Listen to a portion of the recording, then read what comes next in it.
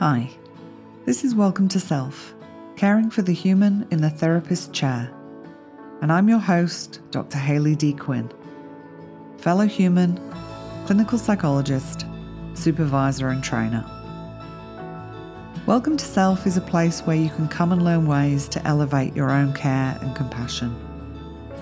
A place to rest, be soothed, and at times maybe gently challenged to think about yourself and your practice. A place to remember that you are human first and choose the helping profession as just one of the roles in your life.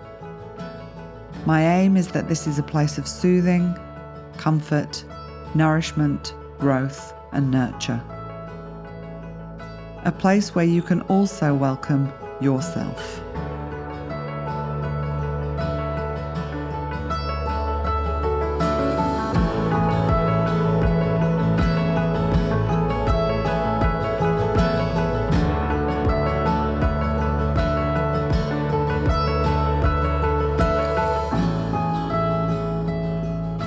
Hi, welcome to a new episode. Thank you for joining me. A quick shout out to Emma who left me feedback on Twitter. Emma said, "Listened to both episodes this morning whilst gardening. I can't recommend them highly enough to fellow therapists, but also anyone in helping roles. Thank you." Thank you, Emma, for taking the time to comment. It's much appreciated. Glad you're enjoying the episodes. I'd now like to introduce you to my next guest, Chris Winson. Chris is a student, author, and founder of the 365 Days of Compassion hashtag, an online community of people sharing thoughts, reflections, and information about compassion and well-being. During his life, Chris has managed depression, often hiding it, until a major period in 2016 led him to seek help. That introduced Chris to compassion-focused therapy, which has led to his focus on how compassion can play a supportive role to health and well-being. After a long career mainly within technology, Chris is now a mature undergraduate student studying psychology, with a focus on nature, connection, and mental well-being. Although he tells me there are not many areas of psychology he doesn't get geeky about. Chris has written blogs and recorded a series of YouTube videos about depression and his experience of CFT. It is my pleasure to introduce Chris to Welcome to Self.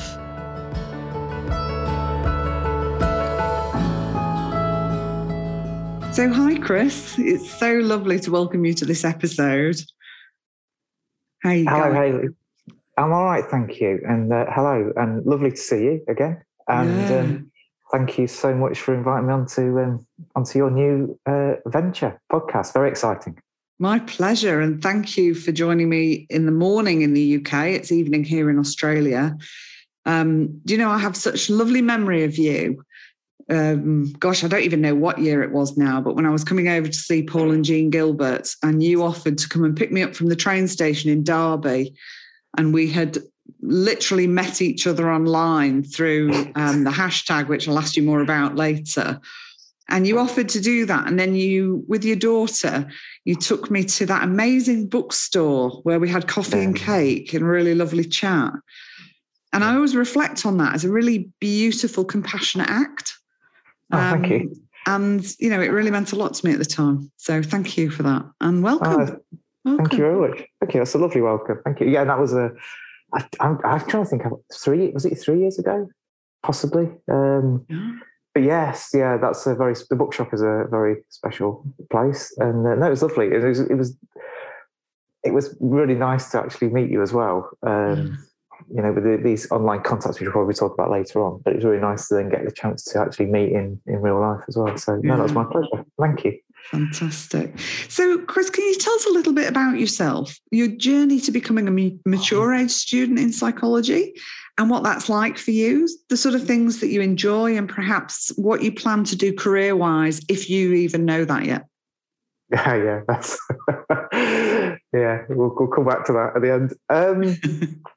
Yes, so I'm currently studying psychology at Derby University, which is my local uni, and obviously also also the home of Professor Paul Gilbert and some of the compassion work as well. So very lucky that's kind of the university that's local to me as well.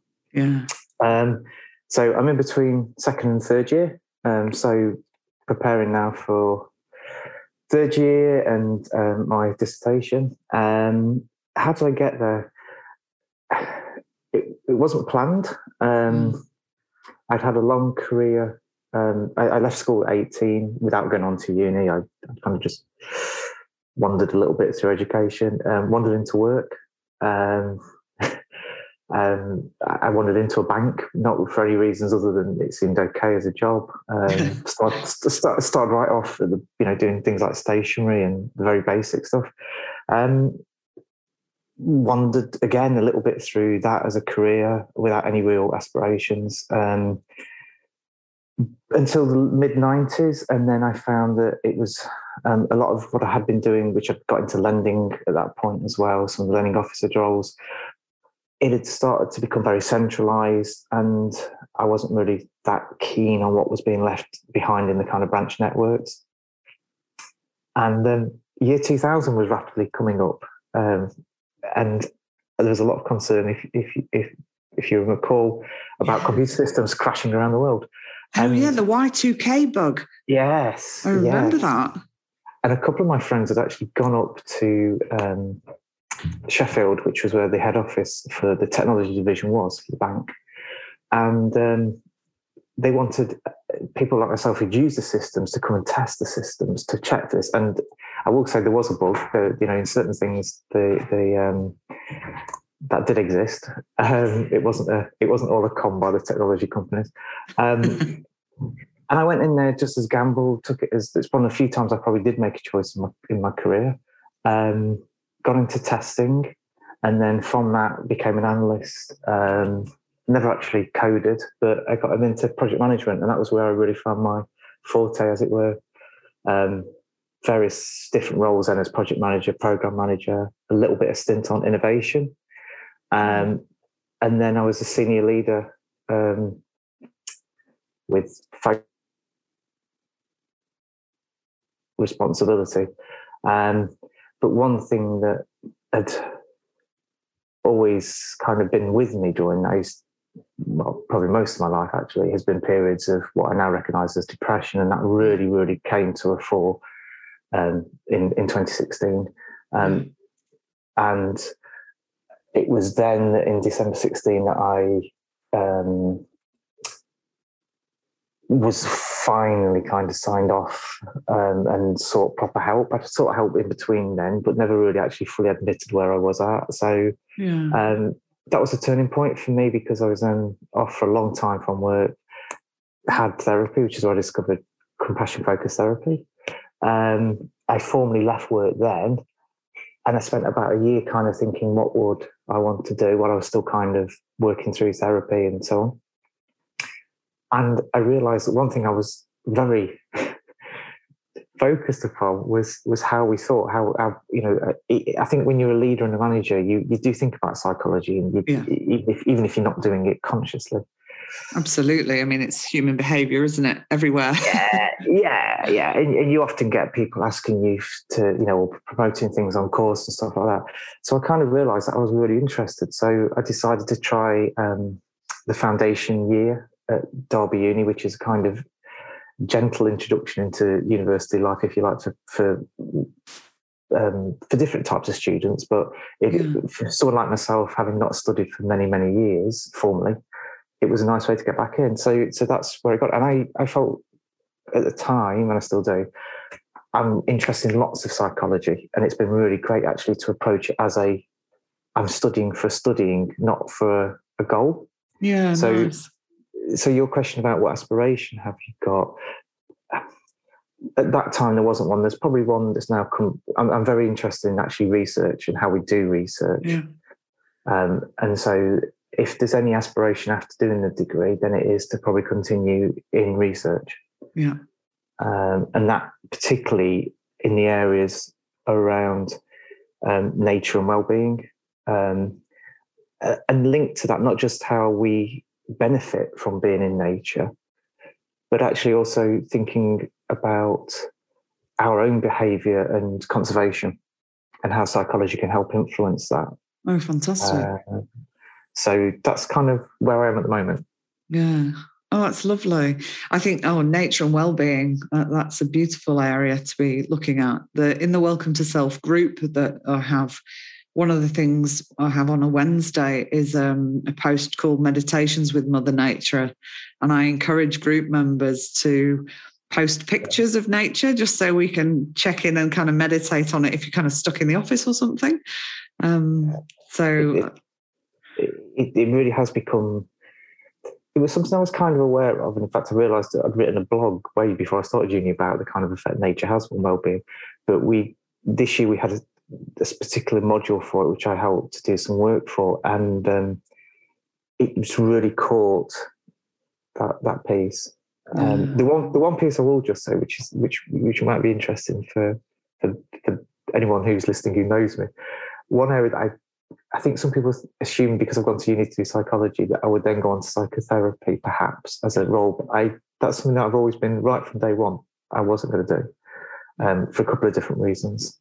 But nature is fantastic. And I think all that conservation piece is really important to me as well, about how our behaviour affects it. So you came to studying psychology later in life, as did I. And quite a stretch from where you were. I mean, quite a corporate life. Oh, yeah. To absolutely. Then, potentially the academic Indeed. life ahead of you, maybe, if that's what you are going to choose to do. But also some real struggles and suffering along the way as well. Yeah, and that's with family illnesses and... So my wife has a long-term chronic illness, which I've blogged about. My daughter's had a few issues as well. So, and I think just generally, yes, and there's been some quite difficult times along the way, times which I didn't really recognise either. So I think this is the key thing. I was a superb... I think I've said it sometimes before. I could have won an Oscar for sometimes the way that I could put a mask on. But eventually, that, as I said, that came too much, in really the end of 16, it was quite obvious actually that was just not going to sustain itself. And that's where I really then kind of discovered CFT and kind of then started off on that intense investigation into things like compassion. Yeah. Yeah. So you're the founder of the 365 Days of Compassion hashtag, which is wonderful. What prompted you to start the hashtag, and how do you feel about the response you've had from it? And also, how has it been helpful in your own life? So the hashtag is a really interesting thing. But at its heart, it's a very simple thing, and it has there's no kind of ambitions around it or anything like that. It was the inspiration for it came from Dr. Mary Welford. She's wonderful, isn't she? She is. And the way that it got into it was that during 17, I started to write about depression and what I was experiencing. And partly starting to write about what I was experiencing in therapy with the compassion piece. And which was a complete contrast, I should say, by the way, because when I first went to therapy, I wasn't even talking about it. I didn't want to talk about the word depression because I felt a lot of conflicting things about it. Yeah. And so I started very slowly with the blog. There was no intention originally to go public with that. And then with some little nudges from Nikki, who was a therapist I was working with, it kind of went public. And one thing I'd started to do at that point was to use social media, and particularly Twitter, which I hadn't really used at the time, to kind of reach out to other people around mental health. Yeah. And Twitter is an awful place. A lot of Twitter is awful because of the way people use it. However, there are some really nice communities and things on there that you can kind of connect with. And I'd connect with a few people via Nikki, so James Kirby, and Jim Lucas, who's a therapist based out in Birmingham in the UK. And Jim was doing a podcast at the time, and he had Mary on. And one thing that she talks about on that podcast was about the inner voice and how you can just, it's not so much about changing the words when you're being critical, it's that tone. Yeah. And I thought, this is brilliant. It clicked at the time. And so I connected with Mary, and then Mary in December of 17 came up with this idea where she was going to post each day in December as an advent. We called it the Advent of Compassion. And during December, she asked a few people to join in, etc. And I thought, this is brilliant. This is a really nice idea. Do something each day. So in a moment of, I don't know, caffeinated excitement, I decided that perhaps it would be nice to do this every day for a year. Yeah. And so that's where the hashtag came on, 365 Days of Compassion. And so the idea was that it was like, anybody can do it, and that we would post each day. I don't know, it could be a quote, it could be a blog, it could be an article, whatever, as long as it got something compassion themed and it was helpful. It was going to be helpful to somebody. And being a bit of an organisation geek, as I admit to being, I kind of then tried to think, how could that work? And one thing that was also happening was that a lot of people do put some nice tweets out. So someone like Dennis, for example, will put a quote out. And I wanted to be able to capture those across different parts of platforms, so Facebook as well as Twitter and Instagram. And so I decided that I'd set myself a little daily challenge. I'd also create these daily images with the quotes on. Again, just thinking, I'll just do this and it'll be maybe for a few. I had no intention of how long it was going to last for, to be honest. And then also create a weekly magazine that supported it, because sometimes stuff people don't pick up daily. And also I thought it was nice to have something that was collected it. So we started that in January 2018. And I thought probably a few people might be interested. And I also kind of thought that, to be honest, there was no ambition about it. So if it helped one person to find something, that was the overall aim of it.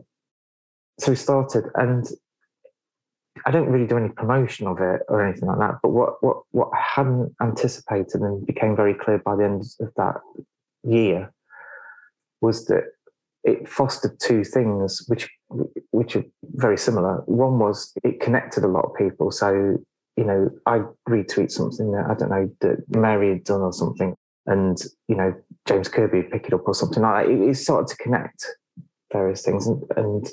But secondly, that then started to foster this little bit of a community around it, which was totally unexpected.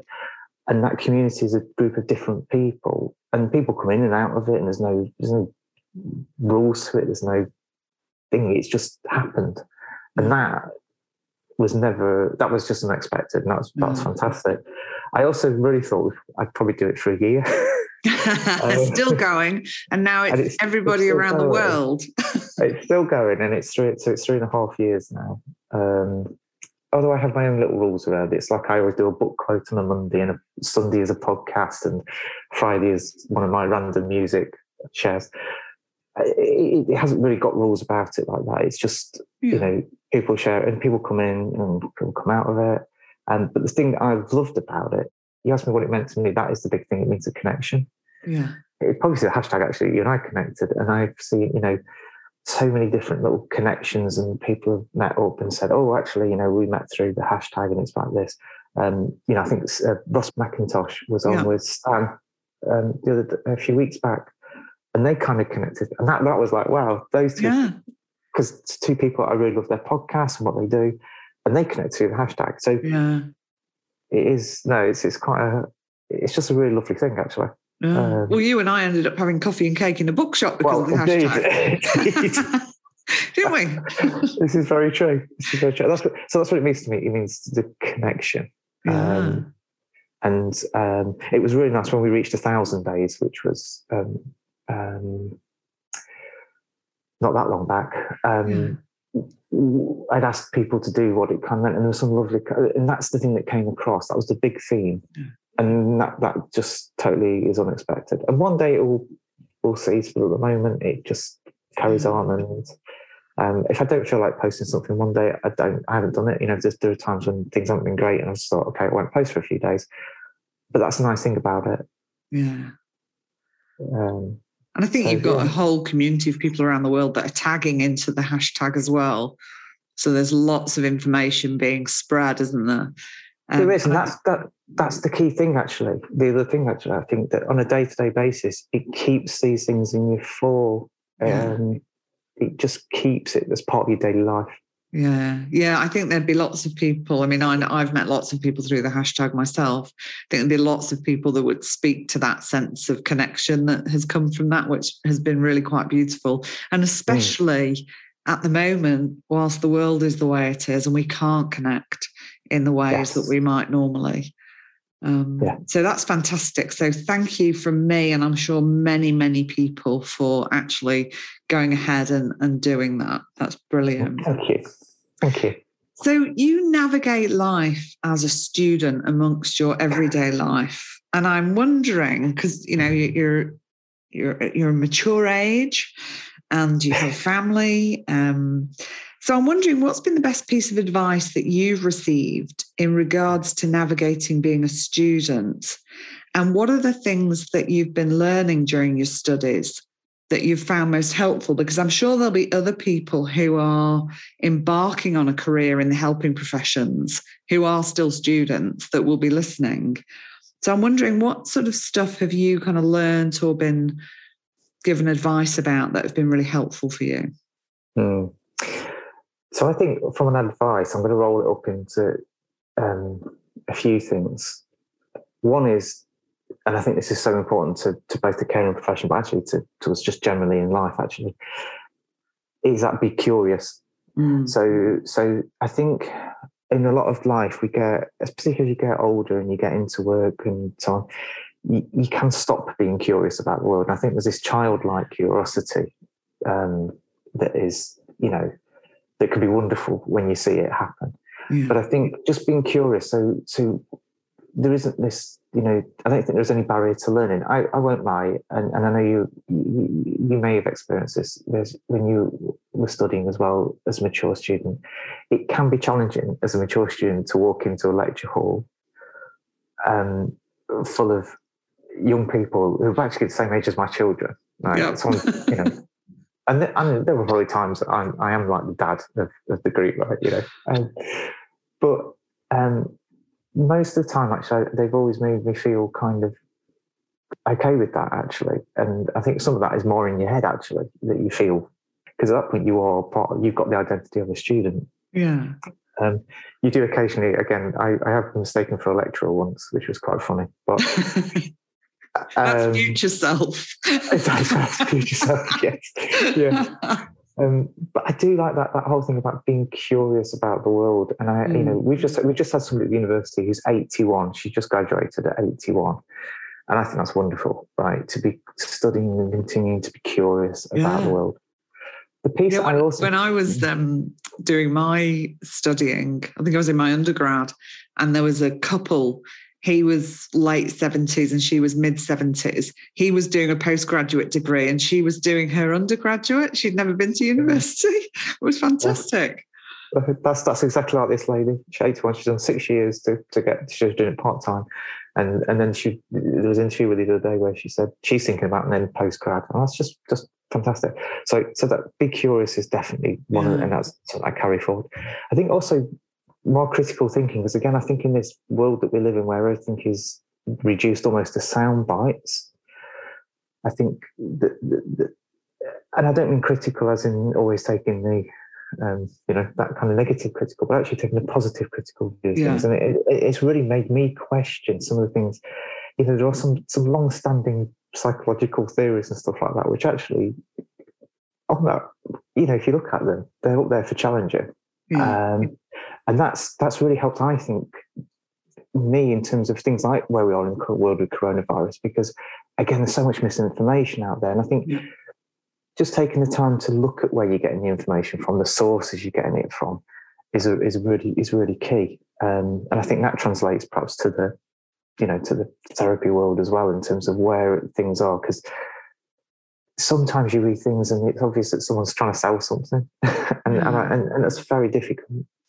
I think the thing in terms of that I've really loved about my studies and what it's given me insight into is, first of all, although I knew psychology covered lots of different areas, it's covered more than I thought it was going to. And so environmental psychology, I hadn't really got that much of an awareness of. So that's been good. Neuroscience has been a complete revelation to me. I thought my biopsych modules were going to be the hardest. They've been the most enjoyable. Yeah. And I've really enjoyed that kind of scientific approach to learning about the way that the nervous system works, etc.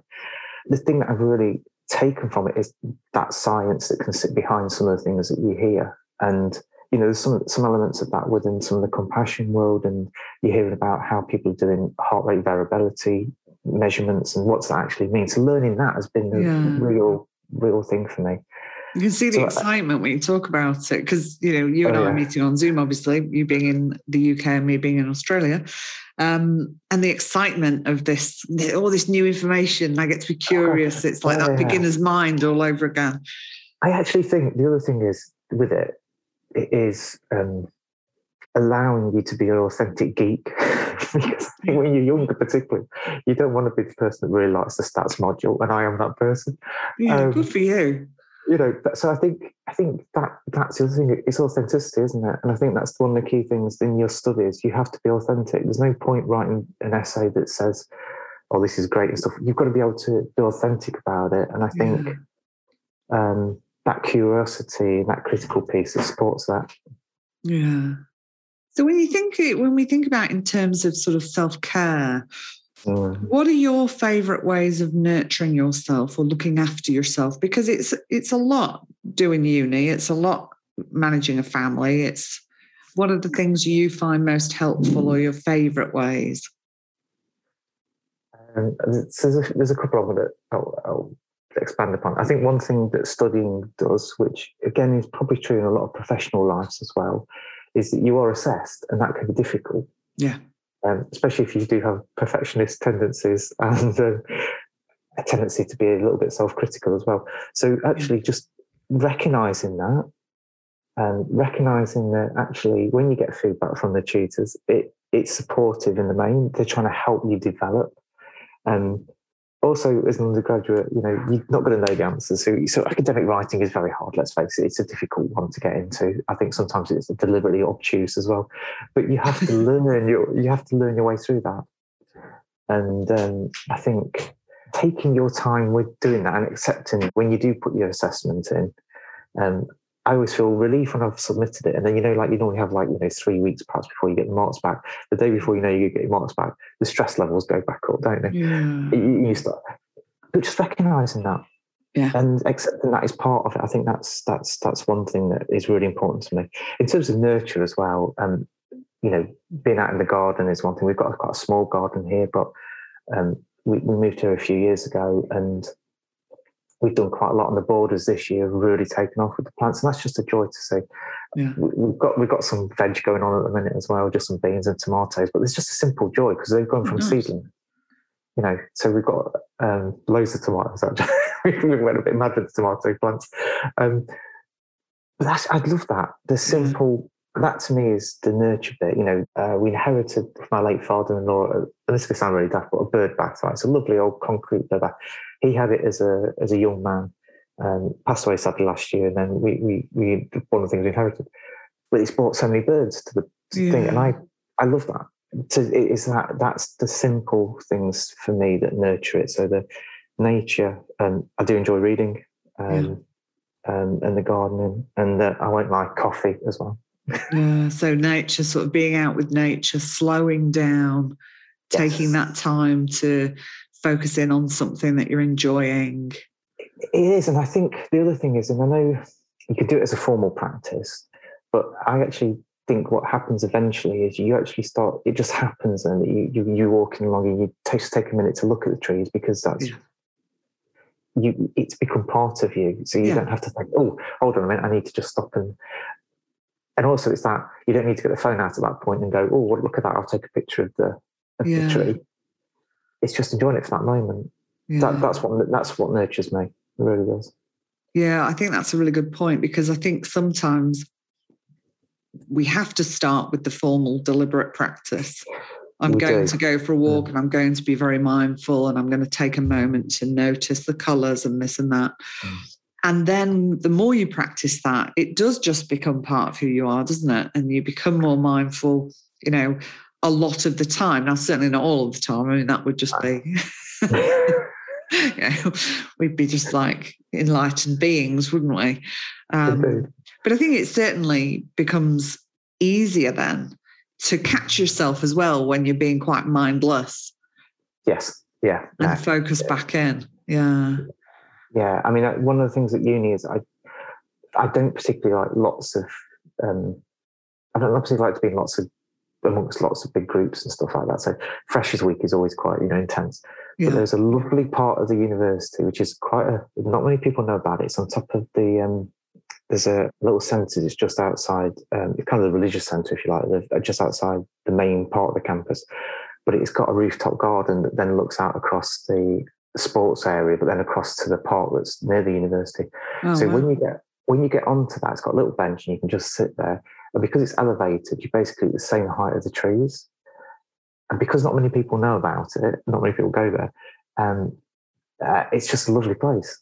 And that's my little hideaway in the university, just go and have 10 minutes there. And it's nothing formal. You're not sat there, going through a meditation. It's just, you're sat there and it just grounds you. It really does. Yeah. I think it's that slowing down, isn't it? When we can slow down, we connect to ourselves more easily. Yes. And to whatever's around us as well. Yeah. Oh, that sounds beautiful. We need to be a bit don't let anybody listen to the podcast that goes to Derby University. The place will be flooded with people. Your little secret spot. Indeed.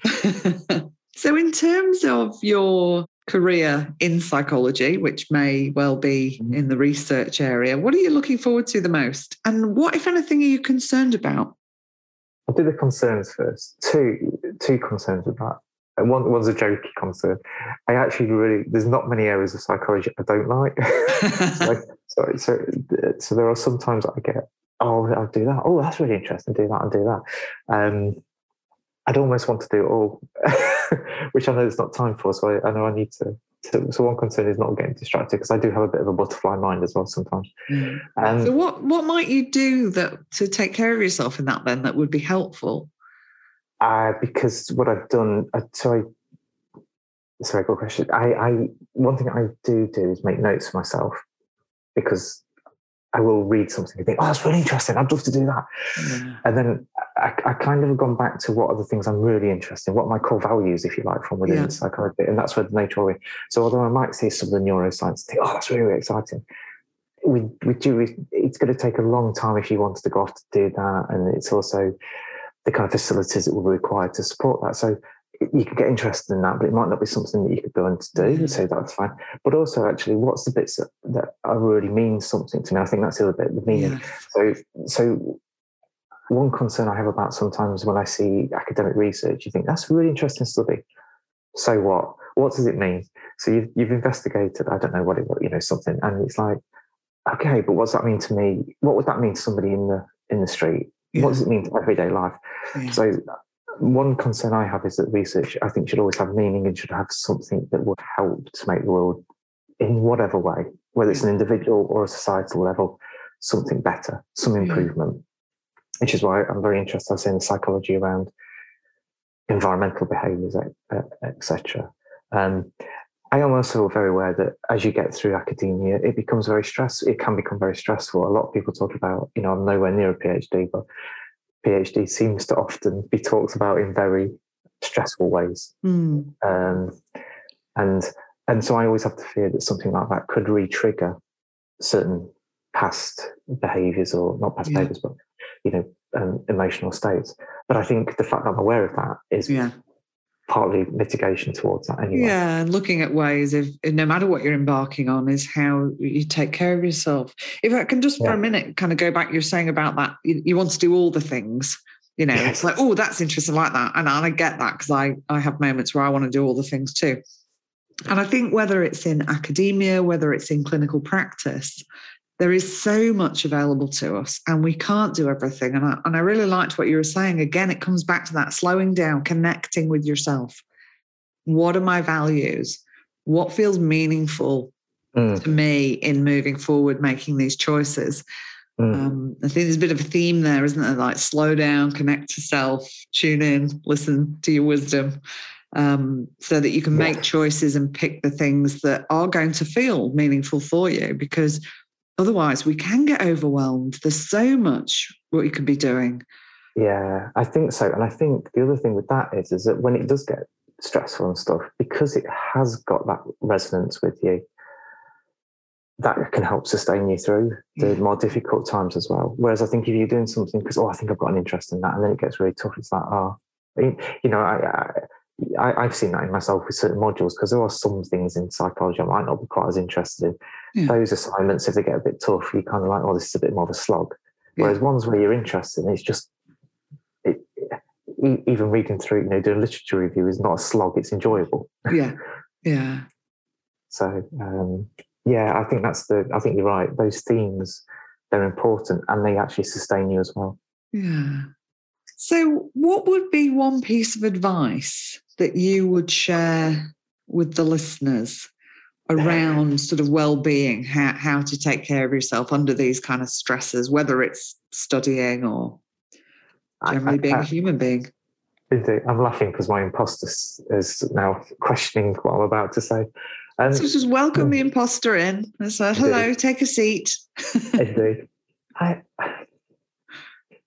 think I'm going to go back to something that I said earlier. It is the be curious.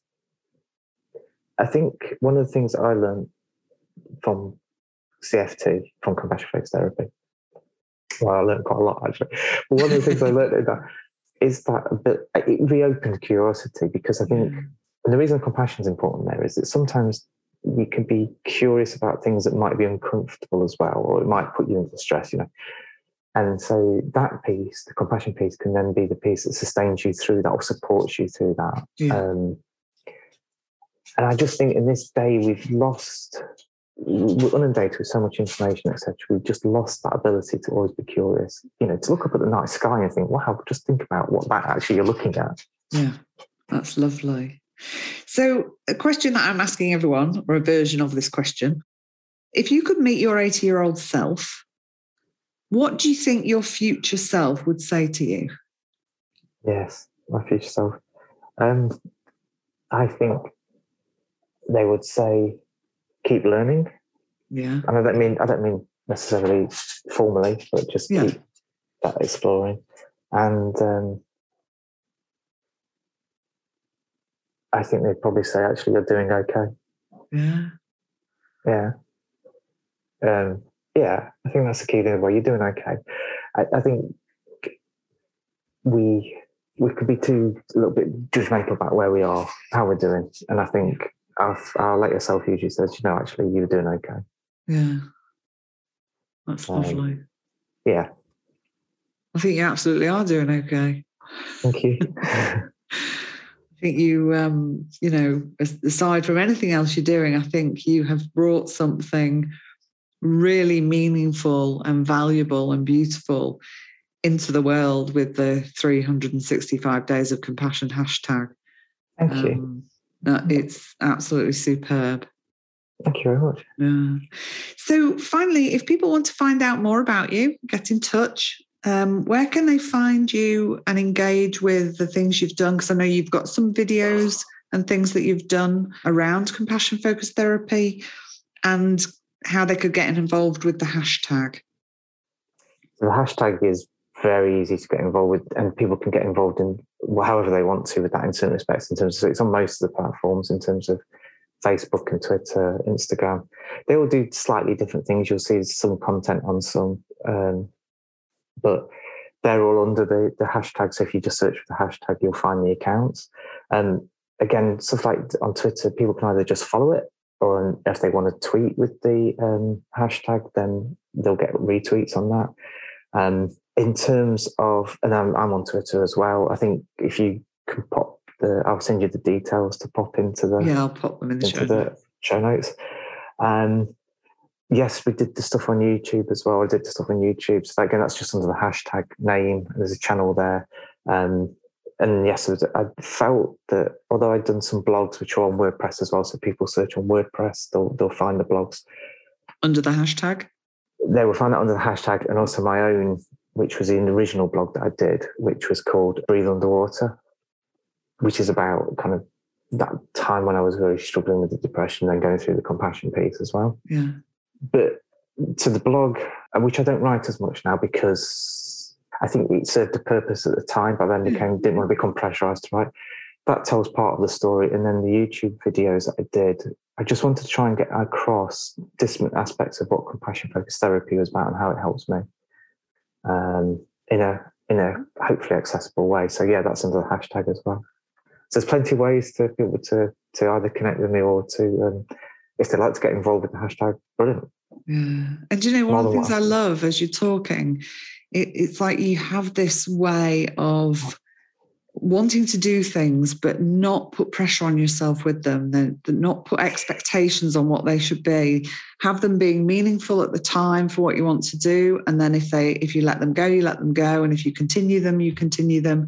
But I think that's really an important piece when we think about our own well-being, is the sort of pressure and expectations and what's the motivation for certain decision making. And it sounds like you go really gently with yourself on that stuff, and that's lovely. It does, and the blog's a key example of that. So the blog started off very slowly, and then it became almost at times like, I've got to publish something this week. And the moment I realised that was the moment I kind of thought, actually, this isn't right. So I just paused it. And if I occasionally write a blog post, I occasionally write a blog post. And I think the moment it feels like it's work is the moment it's lost what it was about. Yeah, fantastic. Well, it's been an absolute pleasure chatting with you.